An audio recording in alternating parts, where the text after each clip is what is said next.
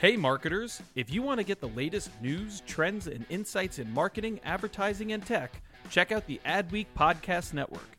Learn from leading voices across media and marketing with original shows like Yeah, That's Probably an Ad, Marketing Vanguard, and Tech Magic with Kathy Hackle. Start listening now by searching Adweek wherever you listen to podcasts.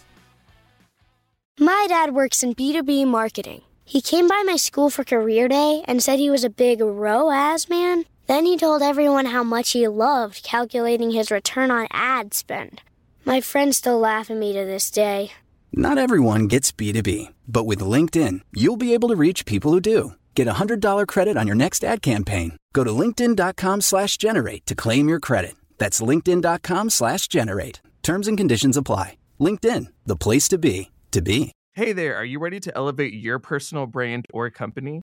Meet Viral Growth, your one-stop shop for video content and audience building. Imagine growing your brand organically on social media without the hassle of editing videos for hours. With Viral Growth, it's a breeze. They handle the brainstorming, scripting, and editing while you simply just hit record. And don't worry about your niche. They cater to everyone, from business and marketing to health and wellness. Are you ready to make waves in the social media realm? Visit viralgrowth.io and use code ADWEEK, that's ADWEEK, all lowercase, and get 10% off your plan.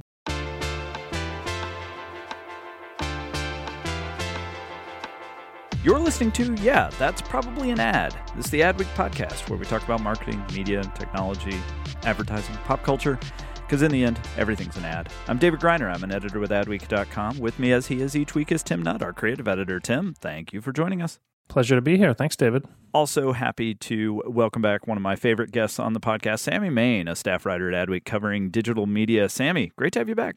You probably say that to all your guests, but thank you. I'm excited to be here too. Maybe. And we have got some really fun stuff to talk about this week. We're going to talk about the return of a beloved classic cartoon, at least it was beloved by me, and how they're using cool new digital media to make the most of that. We're going to talk about a pretty big switch up in the agency and brand world. And then we're going to spend most of our time, after Tim tells us this week's ad's worth watching, we are going to spend some time talking about how brands are getting downright snappy and a little snarky in their responses to critics and to politicians, and how that's becoming the new normal. And so it should be a really fun conversation. But first, the news. All right. As I said up at the front, one of my favorite cartoons of my childhood, DuckTales, is coming back.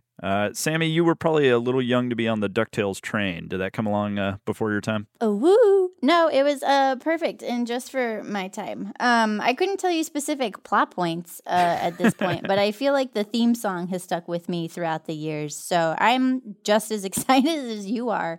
The cast alone is going to be amazing. Yeah, I didn't make notes here, but do you remember who some of the folks are that are going to be on? Yeah. So Huey, Dewey, and Louie will be played by Danny Pudi, Bobby Moynihan, and Ben Schwartz, who are all amazing.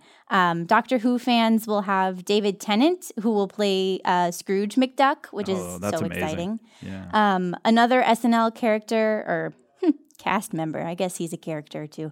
Beck Bennett will play Launchpad McQuack. You'll also see, I took extensive notes because I'm so excited. Margot Martindale, who also had a great character arc on the latest season of BoJack Horseman. She'll be playing Ma Beagle. There will also be appearances from Allison Janney, Lin-Manuel Miranda, Paul F. Tompkins, Kate Micucci, who also has one of the best comedy duo groups in the game. Their name is Garfunkel and Oates, and it's fantastic. Yeah. So it sounds like it'll be a really fun time for like millennials who like cartoons, and hopefully the kids who will actually watch the show will get a kick out of it too. That is serious star power in the casting. Holy cow. Amazing.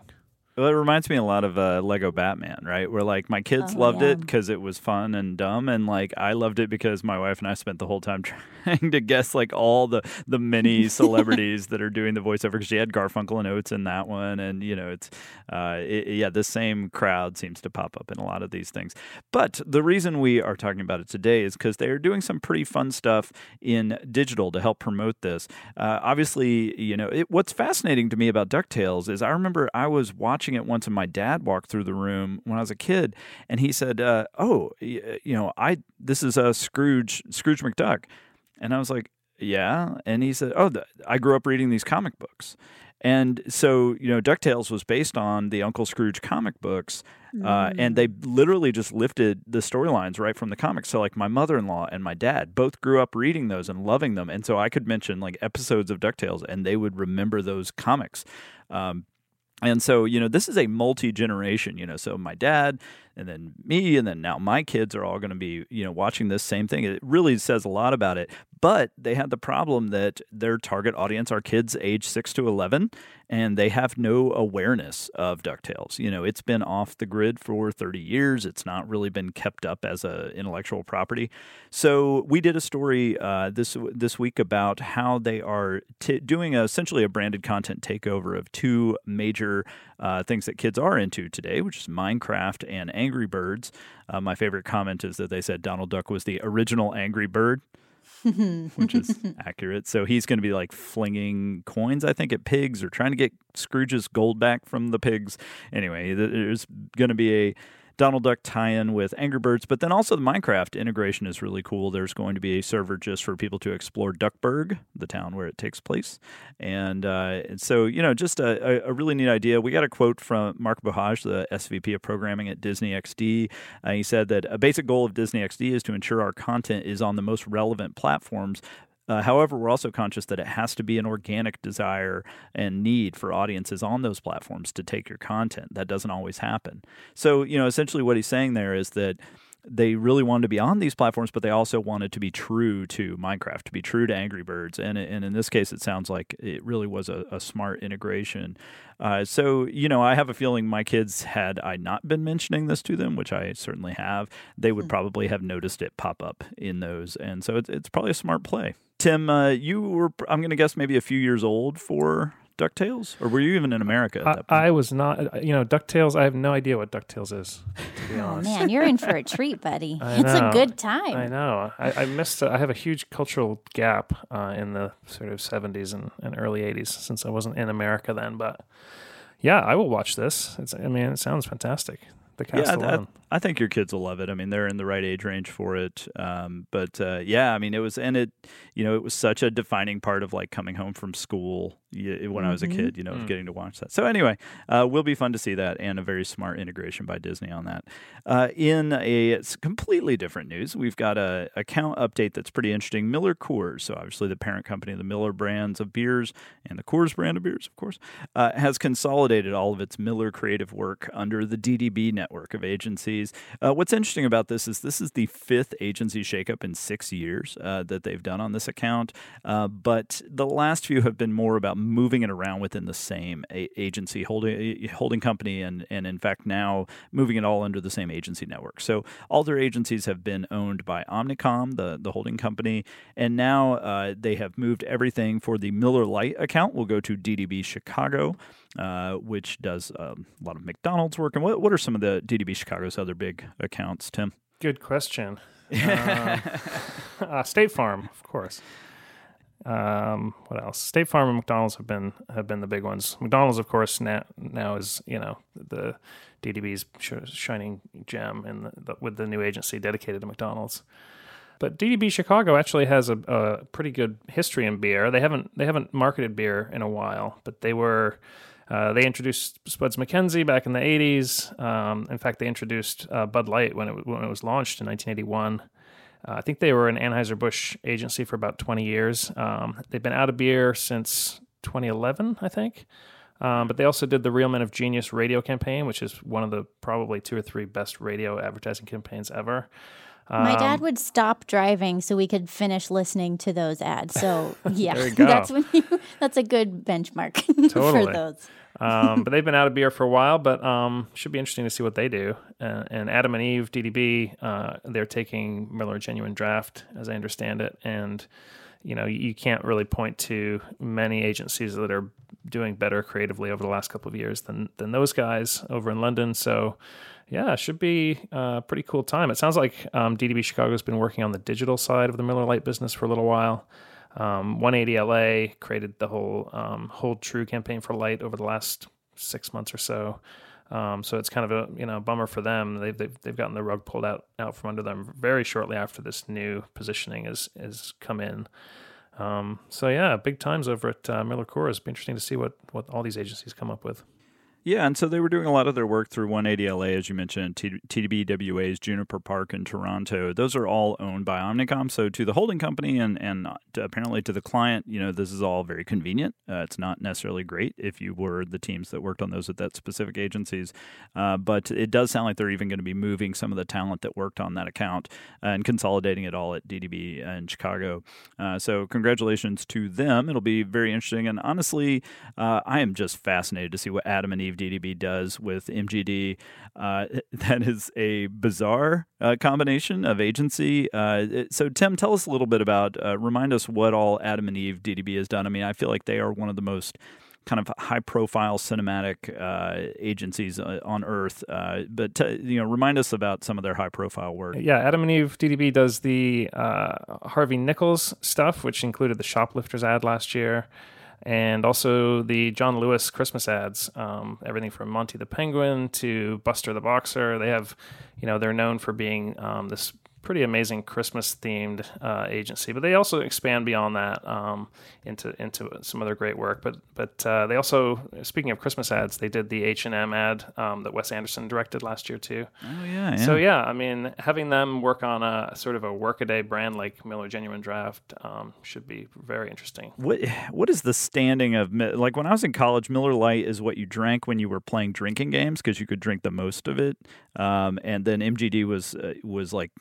I don't know. MGD was always in this gray zone. Sammy, what is the cultural standing of those beers these days? Yes, our go-to millennial beer expert, Sammy Main. The way I understand it, I feel like it probably goes Coors, Miller Lite, MGD as far as like ranking these specific brands would go. I don't personally partake, but I do remember back in my day. Kids at college, I think Coors was usually their go-to. Again, if they were going to buy it in bulk for those types of parties. I never see Miller Genuine Draft around, ever. Maybe they don't sell it in Maine anymore. I see a lot of Miller Lite and Miller High Life, but none of the MGD. Yeah, I feel like PBR, I feel like filled, after I graduated college and PBR made their comeback, it kind of filled a lot of the gap that some of those beers played in my life. And then High Life was another that, when you needed bulk, you'd go with. MGD was when you were feeling fancy. So, all right, I want to move on to my favorite news item of the week, which is that Heinz has created a Chicago dog sauce for the city that refuses to use ketchup. This is, I mainly put it in here, and I'll have Tim explain exactly what happened, but I put it in here because I love Chicago. I love almost everything about Chicago. I've spent a lot of time there. My wife is from there, but this is the one thing they get absolutely wrong. To not put ketchup on a hot dog is just so dumb. Like, I love that they put all these other peppers and everything on there, but there was this place called Hot Doug's, which I forget now if it's even still around. It closed. It burned down. Then they reopened it. And then I think they closed again. But Hot Doug's, they had ketchup, but they put it on this table in the opposite end of the restaurant so that you had to do the walk of shame across to go get the ketchup.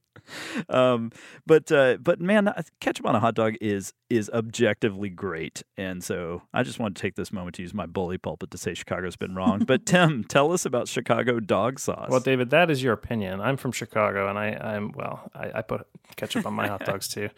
So Heinz, David Miami, and some other agencies kind of got together with Heinz, and they kind of leaned into this anti-ketchup hot dog sentiment out in Chicago, and they went out to Chicago and they said, "All right, you're not gonna eat our ketchup. We're gonna make something special for you called Chicago dog sauce, and it's gonna be tomato based, and they put it in a couple of places and filmed people trying it. And as you said, Chicago hot dogs do have a ton of stuff on them. I think the standard is yellow mustard, chopped onions, sweet pickle relish, an actual pickle spear, tomato slices, sport peppers, and a dash of celery salt. So that's a ton of stuff to already put on your hot dog, first of all. But then they put this Chicago dog sauce on it, and without fail, of course, everyone's raving about it in Chicago, at least in the video that we saw. And then at the end of the video, spoiler alert, they peel the Chicago dog sauce label off, and it turns out, of course, it's regular Heinz ketchup. So, haha, you idiots! You've been eating regular Heinz ketchup, and isn't it wonderful? So, kind of a funny thing. And they're actually selling this stuff. If you go to ChicagoDogSauce.com, they're doing a whole big ad campaign around it. I found it to be, it wasn't super surprising, the reveal at the end. You could sort of see it coming. But the folks in the video, apparently not actors, by the way, the folks in the video were pretty surprised and also a little bit aggrieved. There was a couple of F-bombs thrown around about how they had been deceived and so on. And it kind of reminded me, there's a whole sort of genre, right, of advertising like this. You go back to like Folgers Crystals, in the 70s and 80s, like we've secretly replaced the fine coffee we usually serve with Folgers Crystals, and of course no one can tell the difference. A year or two ago, they did a similar thing out in Brooklyn. Actually, they made a bunch of hipsters drink Budweiser, and they loved it, not knowing it was Budweiser. So it's kind of a tried and true kind of misdirect, and yeah, I thought this was a pretty fun video to watch. Let's listen to a little bit of the recap video of this one. I don't think I've ever seen anything this red on my hot dog before. That works on a Chicago dog with all the other toppings on there. Tastes good. Amazing. Yeah. It was awesome. With the dog sauce? Yes, I got the Heinz dog sauce. What if I told you that Chicago dog sauce was actually just ketchup? This is normal ketchup. This is ketchup. Even do flip the table. But I don't know if I can finish it now that it's got ketchup on it. Don't tell my dad about this. Yeah, I was just glad to see that ketchup's finally making its comeback in whatever deceptive manner it has to. By the way, here's the little cooking moment for our podcast.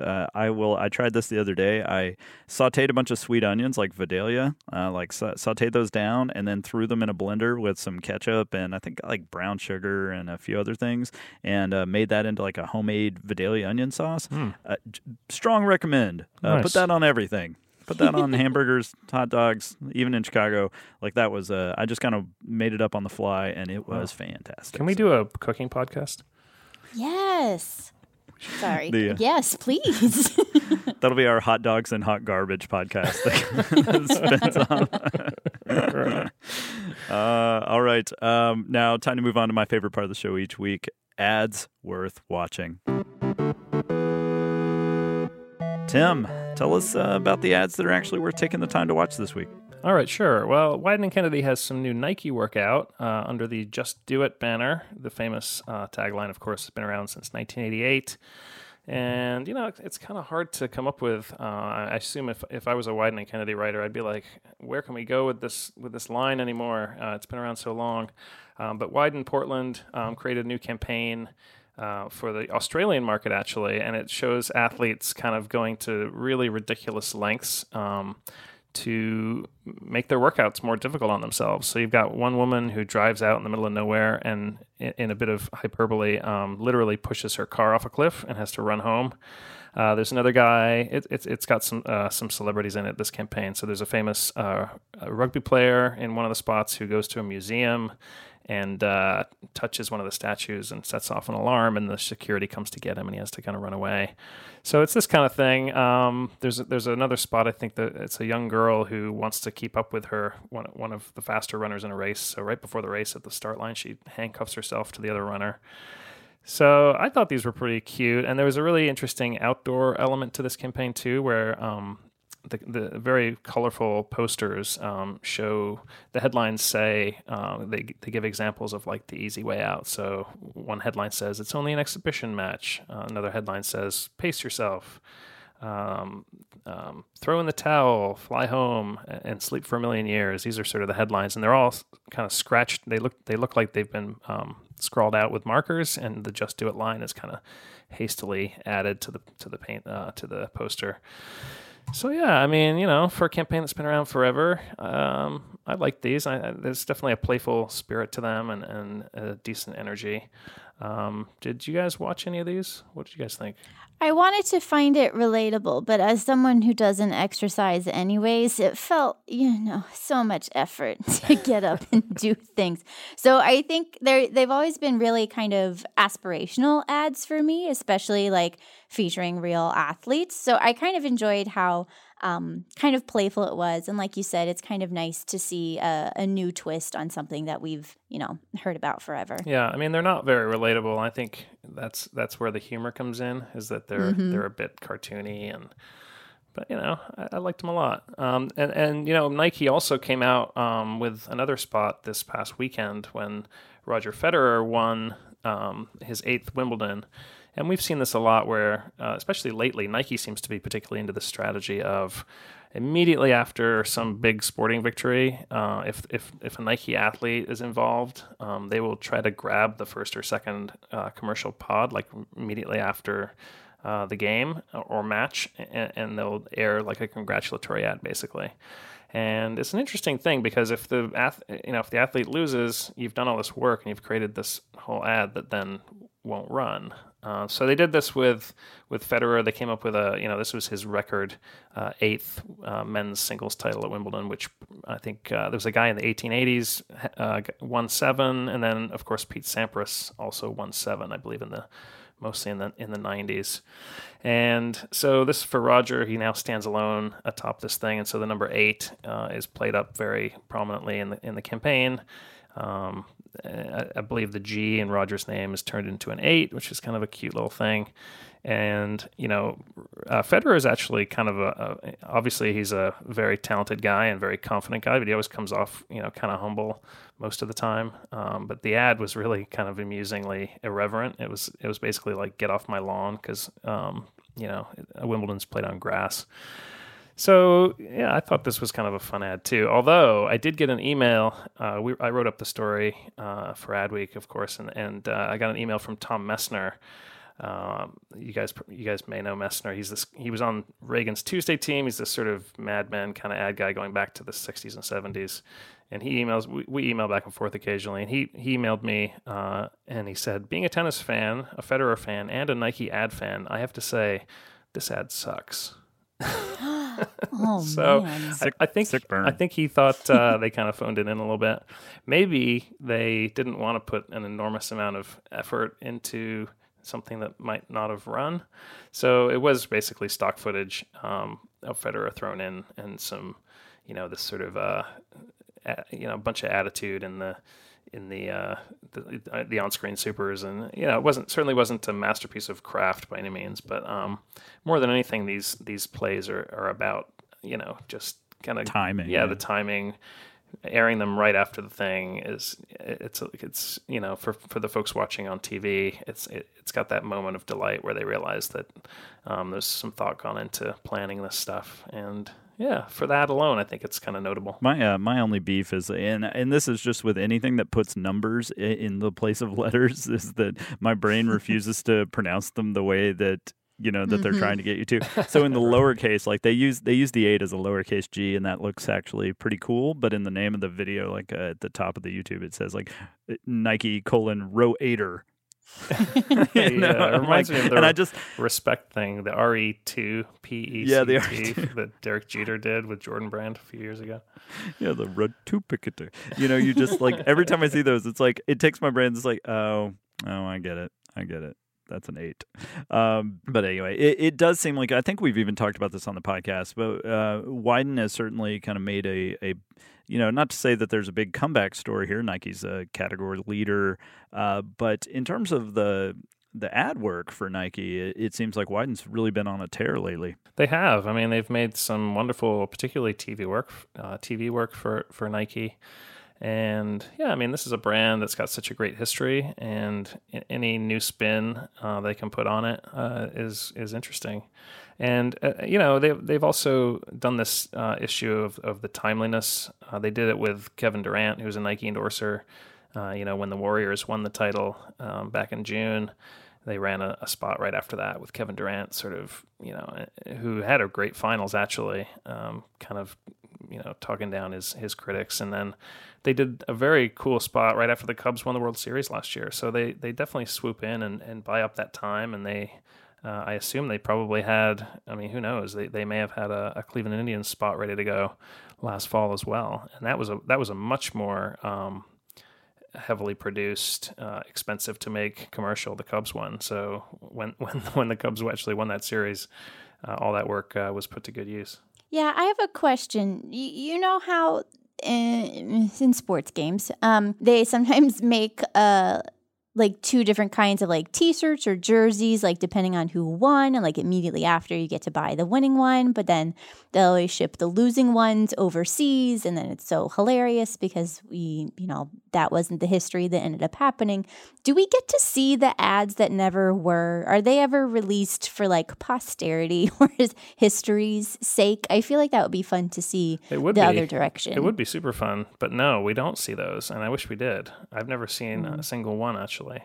So they probably bury them and burn them, or otherwise destroy the evidence that they were ever sort of playing both sides. But what else do you have for us this week? Well, I am not a Game of Thrones watcher, so I am part of the 1% that doesn't watch that show. But wait. Sammy surely does not. She's way too good of a person. I definitely don't. No. Okay. I'm going to be carrying so much weight on this conversation. David, this is all Good you. Good luck. I can make references, but I've never seen more than 2 minutes of the show. Well, Game of Thrones, a lot of it is filmed in Ireland, apparently, and so I've heard. And Publicis London works for Tourism Ireland, and I think for about the last 4 years or so, Tourism Ireland has had an official tie-in with HBO's Game of Thrones. In 2016, early 2016, they did a really cool campaign called Doors of Thrones, where I believe it was you guys are probably aware of this image. There's this amazing sort of centuries-old avenue of interlocking beech trees in Northern Ireland.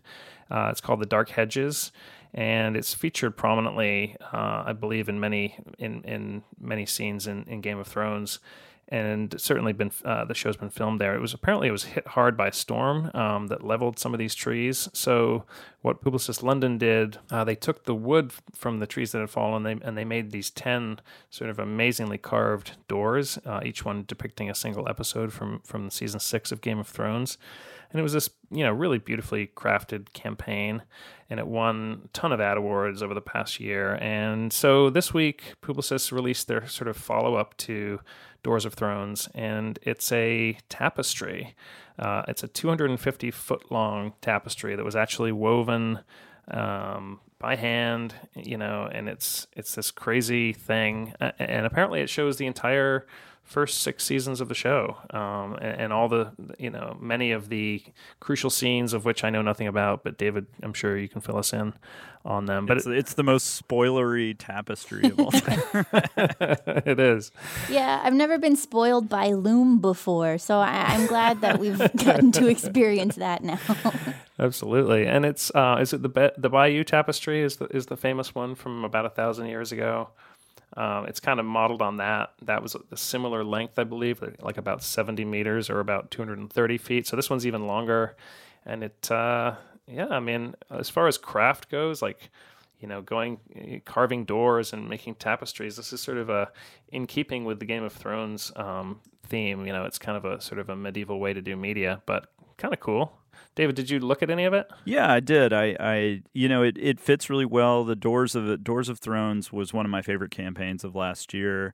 And, I really thought not only the concept of turning these fallen trees from the set into beautiful doors that then drove tourism throughout Ireland, that was a great idea, but the craft was really incredible. The amount of detail work that went into those weren't so much scenes as they were kind of evocative images from the show.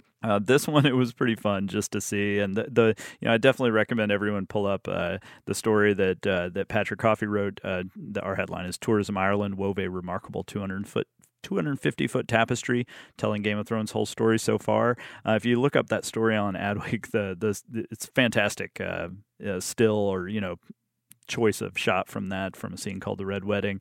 It fit really perfectly and really does capture that kind of, Game of Thrones was inspired by the War of the Roses in real life, although it is certainly very fantastical. There are dragons and gods and whatever, but it is rooted in kind of in real medieval history. That it was evocative of that, and it really does highlight what a good job they've done of making that show feel kind of like it's part of a different time. So yeah, excellent work and another excellent piece of craft. I find it kind of funny interesting when countries kind of hitch themselves to media properties, fantastical media properties. New Zealand did this a lot with Lord of the Rings, of course, where they were like, come and check out Middle Earth. It's real. It's here. This is what confuses people, and they think it's history, and they forget that it's all fictional. It's true. It's true. It's really true. It is true, actually. But it's a very strong tie-in with the tourism here, because if you actually go to Belfast and go to the Ulster Museum, you can see the Game of Thrones tapestry. It'll be there probably forever, and then it will become history. I met a couple once. I forget where I was, but they were retired, and their entire life is going around in an RV to sites where movies were filmed. And wow. that's their life. And they love it. And they were rattling off like every place, but that's, kind of your dream tourist for this kind of stuff. But, the thing they point out is that there's never anything to see. Like, it's really about taking a picture of, hey, remember this, building from the firm? It's like, there's not really a thing there. And so what I thought was smartest about Doors of Thrones was that it created this scavenger hunt of like, go from pub to pub to pub. Like, you wouldn't be going to those pubs if you were just there to visit the Game of Thrones filming sites. Right. So they really did a great job of building off of that. I drove past the Brady Bunch house in LA once where they did the exteriors of the Brady Bunch. Wow. And that was kind of a trippy thing. While you guys were watching DuckTales, I was watching the Brady Bunch. Hey, I contain multitudes, okay? I watched both. Okay. One of my favorites that I've seen was Murder, She Wrote. Jessica Fletcher's house is actually a bed and breakfast in Mendocino, California. So even though it takes place in New England, in Maine, is that where it takes place, Tim? Yeah, that's a good question. Yeah, the takes place in New England, but it was filmed. The exteriors were all filmed in Mendocino, California, which is this very New Englandy looking town. It was built by folks who moved out there to harvest timber from New England, so all the houses look very Maine-y. So we went by her house, and you got to see some of those. So for the nerd side of me that Sammy might appreciate, that was a fun trip. Well, tell us about the last ad worth watching this week. Well, this isn't so much an ad, but it's a new line of apparel and home goods that KFC is doing. Angela, our writer, wrote about this last week. I actually, about a week ago or 10 days ago, mysteriously got a Colonel Sanders pillowcase in the mail. It turned out that there was a press release in the box that I didn't see. So I did not understand immediately why I was getting a Colonel Sanders pillowcase, but it turned out to be one item of many on the new KFC Limited, which is an online merchandise shop that has all sorts of amusing, high-quality fried chicken apparel and other home goods. And, this is not something that's particularly new. Pizza Hut had Hut Swag that they rolled out last year. McDonald's, not in the U.S., but over in Europe, I believe in Sweden, a year or two ago, put out a whole line of apparel, with like Big Mac patterns on it. Super fun. And it's just, and also the KFC site has one very special item, which is a meteorite that they've carved into the shape of a Zinger chicken sandwich. which if you have $20,000 burning a hole in your bank account, you can go buy this meteorite.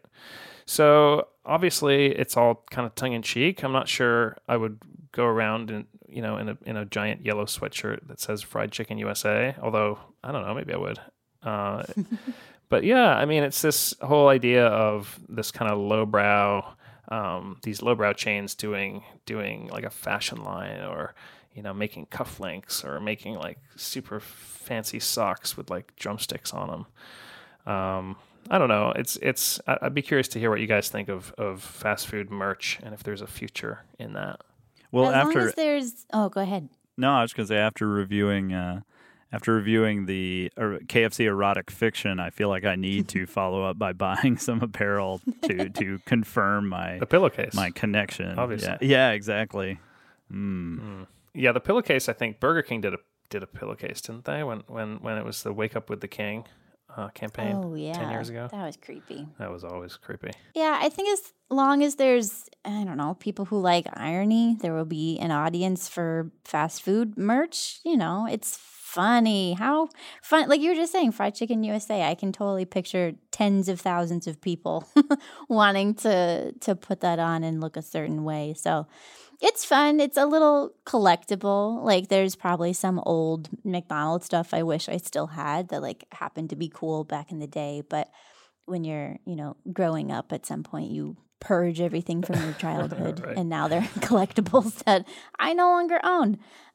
So people might like it for that. I don't know that. I guess there would be people who like fried chicken enough to actually just wear it proudly, but unironically. That won't be me. Yeah. I would wear fried chicken proudly. Big old necklace of fried chicken. Yeah, the best part is that the models, like the Fried Chicken USA model, she just looks like some kind of nihilist who's just wearing it as this ironic statement on consumerism, So yeah, fantastic. All right, well, thank you, Tim, as always, for rounding up the ads worth watching. And now we're ready to move on to our big discussion of the week. All right.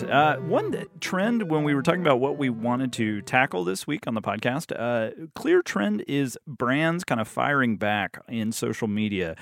So I used to actually work for an agency quite a few years ago doing social media for brands, and I can tell you there is a low appetite, or at least there was in the early days of social media, for this kind of fighting back, it's like you take crap all the time when you are a brand account. People just constantly are making fun of you and picking on you and calling you garbage and wanting to report you for whatever or talk to your manager.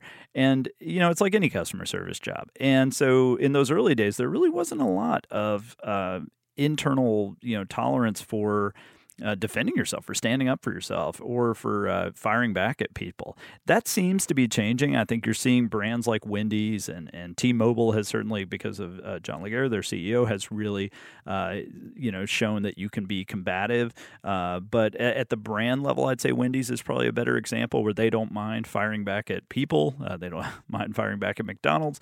But in the past week, we've had several little incidents. So we're going to talk about some of those specifically and about what we thought about those, and then also about this bigger trend of brands kind of shooting back. One, I'll have Tim talk about, because I believe you wrote this up for Adweek, was Trump, when he met President Macron's wife in France. He made a comment that she was, what did he say, that she was in good shape? In such good shape. And he also called her beautiful. Yeah. And so Reebok a lot of people, of course, took Trump to task on Twitter for this, but Reebok actually put out a almost like a flow chart, kind of infographic. So, Tim, tell us about what they did. Yeah, they posted basically a little poster, and it was a flow chart. It just said, when is it appropriate to say you're in such good shape? Beautiful. That's kind of in the middle. And there's 5 ways that it's inappropriate, and only one way. There's only one part of the flow chart leading to yes. But all the no's are like, are you in an elevator with a woman? And it says no. And it says, are you a world leader greeting the spouse of a head of state? And it says no. Obviously, that was the Trump version. There's a few more of those. And then the only one where it says yes, it says, did you just find a forgotten action figure from your youth, unscathed after decades in your parents' basement? That was the only time you're supposed to say, you're in such good shape. Beautiful. So the tweet, really went viral. I think as of when I wrote the story, it had almost 80,000 likes and 50,000 retweets, which are pretty healthy numbers. And it was made in-house, I believe. I talked to Venables Bell, which was Reebok's agency. They said, no, we didn't do this. It was done in-house. And I spoke to the senior director of brand management over at Reebok, Inga Stenta, and she told me that, Reebok kind of came on the scene with women's fitness and that they kind of want to change the narrative around women. And they said that they saw Trump's remarks as an opportunity. They called it a learning moment. And they said, quote, instead of judging or labeling, let's raise the bar and push for progress. Let's celebrate each other and commit to being the best version of ourselves. Let's be more human, which is Reebok's current tagline through Venables Bell.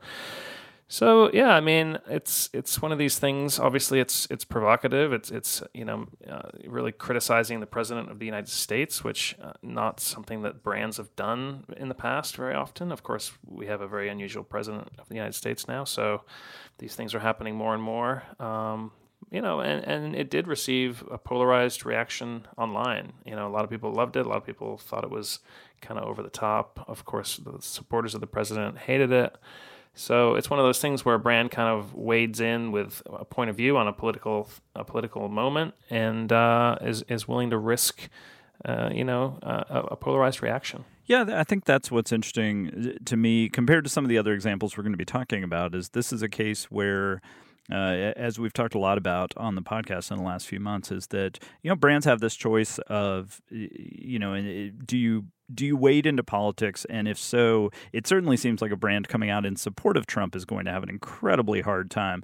But this is a pretty mainstream brand. So they're obviously, and I waded through the comments, the responses, and it's about a lot of what you'd expect. But it feels like they've done enough soul searching to know that the vast majority of their audience is going to side with this. And to your point about the scope, I mean, this was a tweet that ended up getting 81,000 likes. That's going to introduce them to a lot of folks who otherwise probably wouldn't put Reebok at the top of their radar. Sammy, what was your take on this one?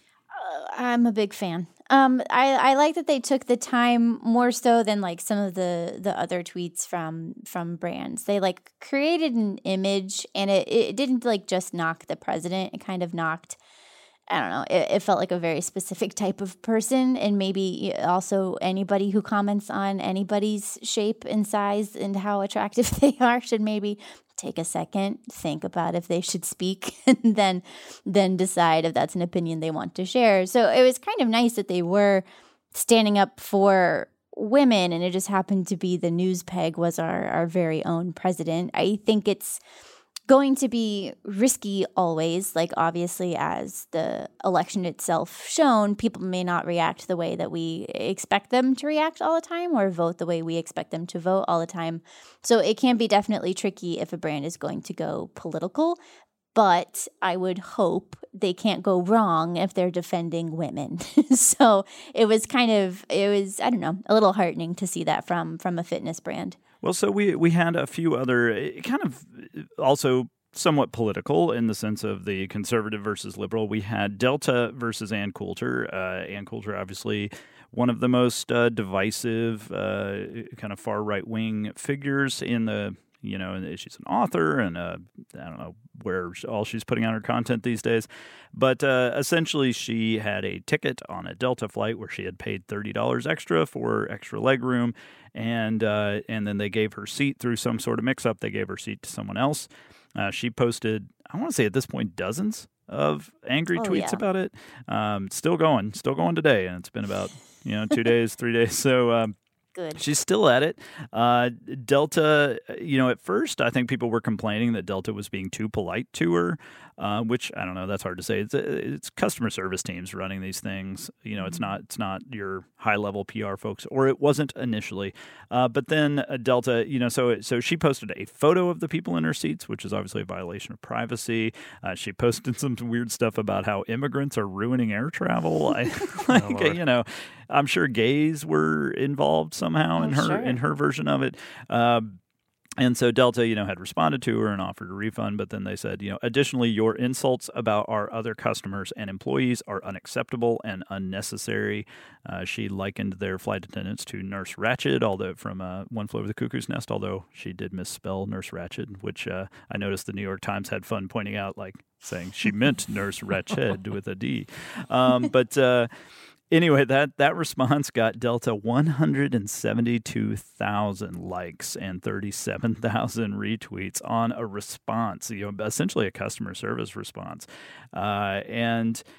Just a fascinating case of, I really do think, and I've tried to pin brands down on this, is, when do you know if the crowd is going to be with you or not? And this is something that everyone in social has to decide. If you're getting ripped on by somebody and you decide to fire back, you have to do a little soul searching to decide, am I in the right or am I in the wrong? And in this case, sure, Delta screwed up. I mean, I've watched them. I watched recently Delta gave away a woman's first class seat on a flight I was on. They basically upgraded her. So, she didn't pay for it, but they upgraded her and then they took it away and gave it to someone else. And so I gave her I happened to have gotten a free upgrade. And so I gave her mine because I really didn't care. It was like an empty flight, but she was ticked. And so, this stuff happens.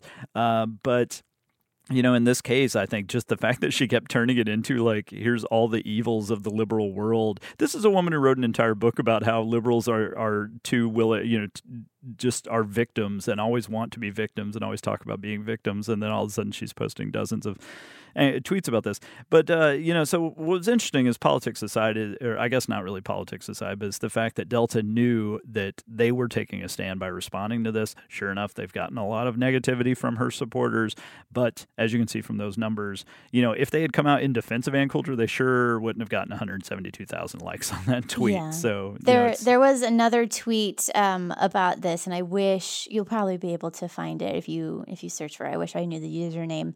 But their tweet was, finally, an airline dragging we can all get behind. Because boy, oh boy, have airlines had it rough online and in person and with so many. Every week it feels like there's another news story about I don't know, a scorpion falling from the overhead containers. So, but this one, we were all kind of happy that they stood up for themselves after they played ball a little bit with her. And it was someone the internet was in full support of Delta at that moment. Yeah, it's also not too much of a surprise that it was Delta either. This is a brand that is good at its communications, and it's not really a coincidence that a brand that pays attention and has built the likable brand that it is would do this. Something like a brand like JetBlue would probably do something like this too, but I don't see United doing this, for example.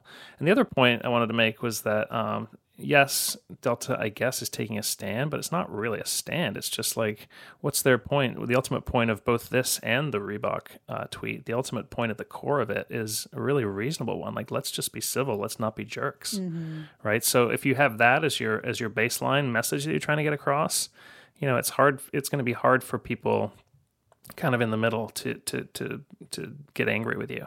The folks that are Ann Coulter fans and Donald Trump fans, of course they're not going to like it, but that's not everybody in the country. And if you can get people in the middle to empathize with you, I think you're in pretty good shape. Well, where I believe this left off is they offered her a $30 refund. I think they went ahead and sent through the $30 refund, but she says that she's owed more than $10,000 for the time that she spent researching a plane. Because of her hourly rate, she said, right? Yeah, exactly. Which, it's philosophically, I am a believer that your time has value, but come on, someone's point was, has she never flown before? How much research did she have to do in order to make this initial ticket purchase and then go through all of this now? I hope there's maybe better ways we can all spend our time than researching the intricacies of plane work. Well, and call me cynical, but I do think that this was her, yeah, I'm sure she was initially angry, as probably anyone would be, and then took it to too far of a level, as she always does. But at the same time, I think she saw that this was a way to get herself into the headlines and into the get traction in social and. even though she's written a whole book about how liberals like to be victims, I think she saw, and she quite often sees the value in positioning herself as a victim of, in this case, I suppose, the liberal evil airline industry. I don't know. But the third kind of case study that's come up in the last week, and truly is the most impactful, is Square versus the fart sandwich. I'm really going to go down in history as one of those great conflicts. So Square, of course, is that ubiquitous little credit card reader / I think they have their own tablet device that you see at coffee shops and taco trucks and wherever else. And they had tweeted some innocuous thing about trying to improve the credit card experience. And then a guy called Sandwich of Farts on Twitter responded back, told them to go away. And Square responded back, basically, you first. And then it spilled over, and they just kept at each other. But Square is actually, it's run by a guy who used to work on the Charmin account. If you remember Charmin in its heyday on Twitter, was basically nothing but poop jokes and poop puns. And so good training for this. Yeah, so Nick and I feel bad I haven't said his name out loud before. So Nick DiMacchino, he is a social lead over at Square. I talked to him about this one, but yeah, I mean, he certainly brought out all of his Charmin skills. And the fart sandwich said, is make a financial corporation look hip and trendy what you thought you'd be doing with your college degree? And Square responded back, your name is literally Fart Sandwich and you're trolling a cash register. And got 12,600 likes and over 2,000 retweets. And then, the guy tried to keep it going from there, but people had declared that Square was the winner. So I talked to Nick, sent him a brief Q&A. He wrote back solely with fart references, which I have to give him a lot of credit for. Let's see. That's all he does anymore. He only speaks in fart language now. The best part is that he, in all of his profile photos, he's sitting in front of a sandwich too. So it really worked perfect for the fart sandwich incident. But let's see some of his comments from our interview. He said, I asked him, how do you decide when it's worth commenting on something like this? He said, these decisions are made on the fly, but it was obvious in this case that staying silent would be deadly.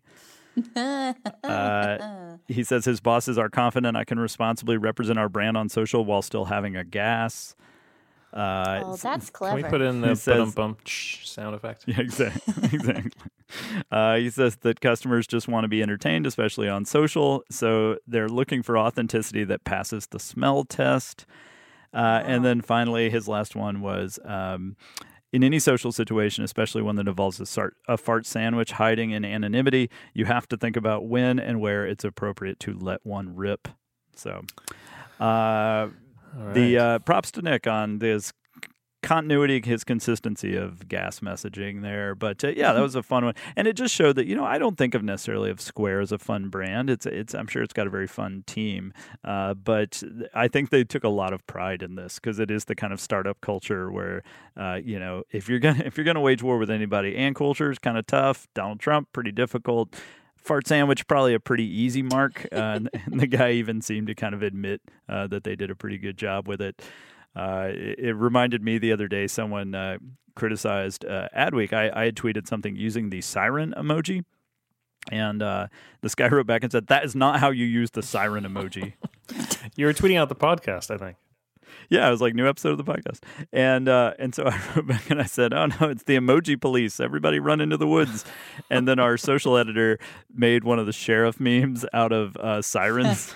It's like it made entirely of sirens. Imagine explaining any of this to someone 10 years ago. Like, none of these words and sandwiches and registers would make any sense. But this is our world now. This is what the modern we have to deal with. Mm-hmm. But the best was that the guy responded later and said, a friend of mine just texted me that Adweek destroyed me on Twitter. And he said, and after looking, I see that he was right.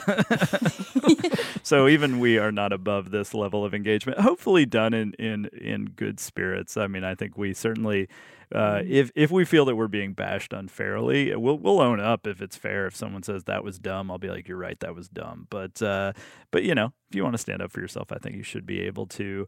Are there any other accounts that kind of have helped mainstream this? Any brands that you guys think of as being kind of frequently, if not combative, at least pretty snarky? I feel like Totino's is very conversational in that way, and isn't afraid to kind of have fun at someone else's expense.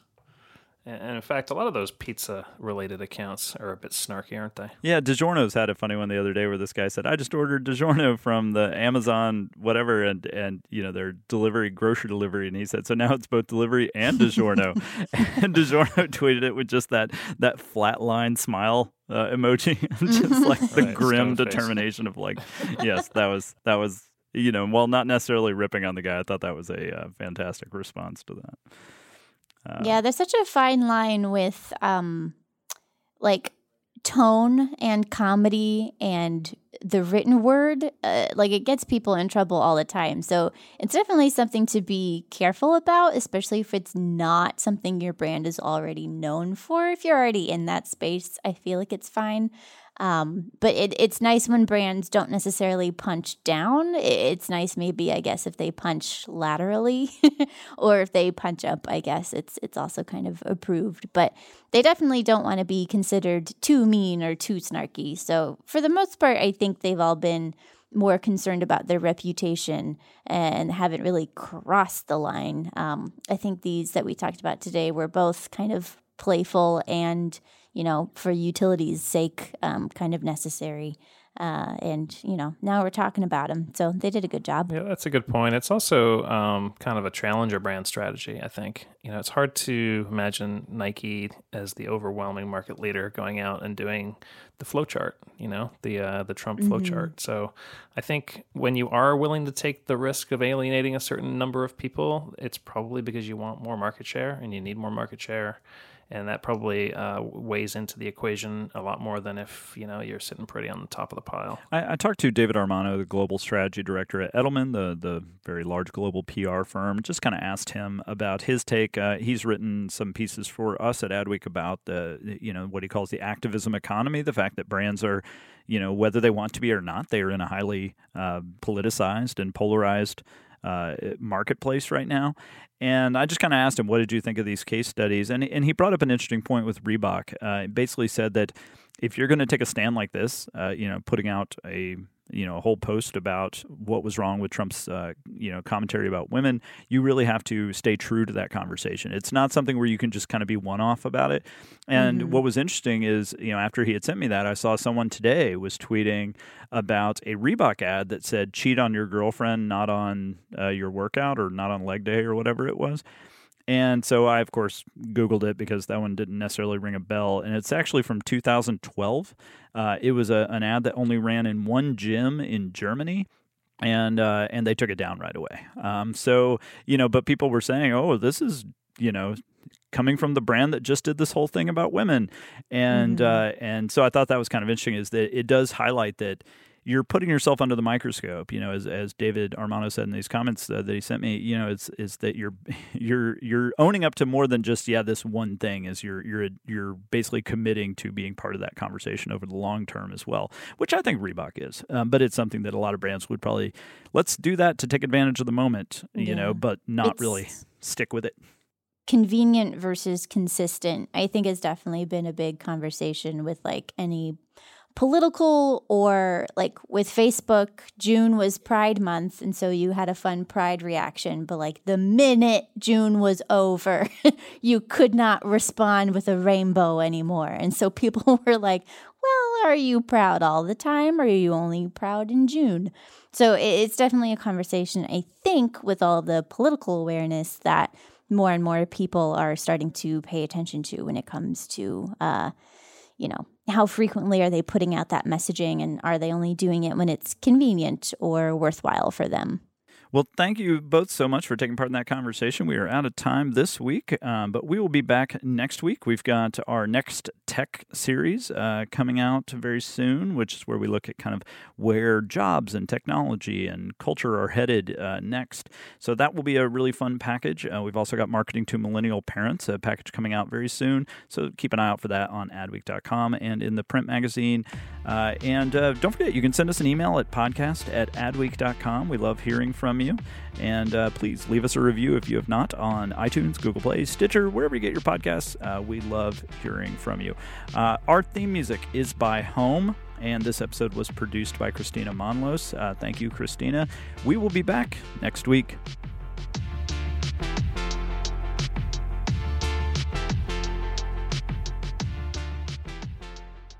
Hey there, are you ready to elevate your personal brand or company? Meet Viral Growth, your one-stop shop for video content and audience building. Imagine growing your brand organically on social media without the hassle of editing videos for hours. With Viral Growth, it's a breeze. They handle the brainstorming, scripting, and editing while you simply just hit record. And don't worry about your niche. They cater to everyone, from business and marketing to health and wellness.